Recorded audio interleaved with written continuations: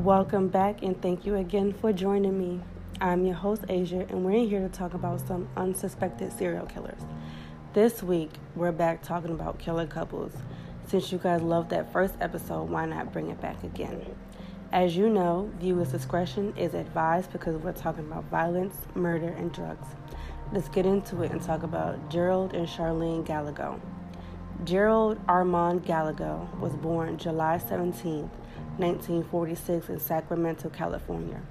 His mother was a sex worker while his estranged father was a criminal who in 1955 became the first man executed in the Mississippi gas chamber for killing a police officer during a prison escape. Gallego began his criminal career at the age 13 when he sexually abused a 6-year-old girl. He had 23 arrests and served time after being convicted of a robbery prior to his murder spree. Gallego worked as a bartender and truck driver. He was married a total of 7 times, including 2 marriages to the same woman. He was still married to a previous wife when he married Charlene Williams. Charlene Adele Gallego was born on October 10, 1956 in Stockton, California. She was a smart, shy child from a supportive home. The trajectory of her life began to change when, as a young adult, she started using drugs and alcohol. She was married twice before meeting Gallego. On September 11, 1978, 2 teenagers, 17-year-old Rhonda Scheffler and 16-year-old Kippy Vaught, disappeared from a mall in Sacramento. Charlene lured them to a nearby van, leading to their abduction by the couple. Gerald used a handgun to threaten the girls and tied them up. They drove to Baxter where Gerald raped and then murdered the girls, each with a single shot to the back of their heads. On July 24, 1979, 14-year-old Brenda Judd and 13-year-old Sandra Colley were abducted from a Washoe County fair in Reno, Nevada. Charlene later testified that Gerald beat the girls to death with a shovel or a hammer. Their remains were not found and identified until 20 years later. Similar to the first 2 girls, on April 24, 1980, Stacy Ann Riddicken and Karen Chipman Twiggs, both were 17, went missing from a Sacramento mall. They were found in July, sexually abused and bludgeoned to death. While hitchhiking on June 6, 1980, 21-year-old Linda, who was pregnant at the time, was abducted, murdered with a blunt object, and buried in a shallow grave outside of Gold Beach, Oregon. She was buried in Vineland Cemetery in Clarkston, Washington. On July 17, 1980, 34-year-old Virginia Marshall was abducted from the parking lot of a West Sacramento tavern where she worked as a bartender. Her skeletal remains, still bound with nylon fishing line, were found 3 months later outside of Clarksburg. Loops of cord from the victim's necks were admitted as proof of death by strangulation. While leaving a fraternity party on November 1, 1980, 22-year-old Craig Miller and his fiancée, 21-year-old Mary Elizabeth Sowers, were forced in Gallego's car at gunpoint. Miller was ordered out of the car and shot. His body was found near Bass Lake, California. The couple returned to the apartment with Sawyers, where Gerald sexually abused her before taking her to a field in Placer County, California, where he then murdered her.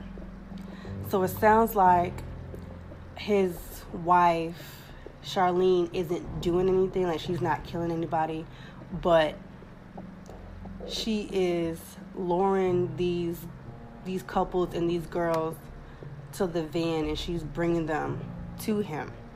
So she's not really off the hook, but she's still, even though she's not killing anybody, she's still a part of the crimes. A friend of Miller and Sawyers witnessed their abduction and reported the car's license plate number. Police used this information to track down and arrest the Gallegos at the Western Union office. Charlene's parents were in the process of wiring her money. Gerald and Charlene pleaded not guilty to charges of kidnapping and murdering. Charlene's attorneys were eventually able to convince prosecutors in several states/counties to allow Charlene to testify against Gerald for a plea deal that reduced her prison sentence to 16 years and 8 months.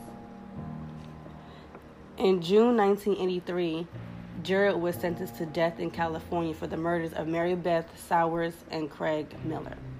In June 1984, Gerald was convicted in Nevada for the murders of Karen Twiggs and Stacy Redican and subsequently sentenced to death. The Nevada death sentence was overturned in 1997. In July 1997, Charlene completed her sentence and was released. While in prison, she studied psychology, business, and Icelandic literature. During an interview, Charlene claimed that she was also a victim where she said, and quote, "There were victims who died and there were victims who lived. It's taken me a hell of a long time to realize that I'm one of those who lived," end quote. She also claimed that she tried to save some of their lives.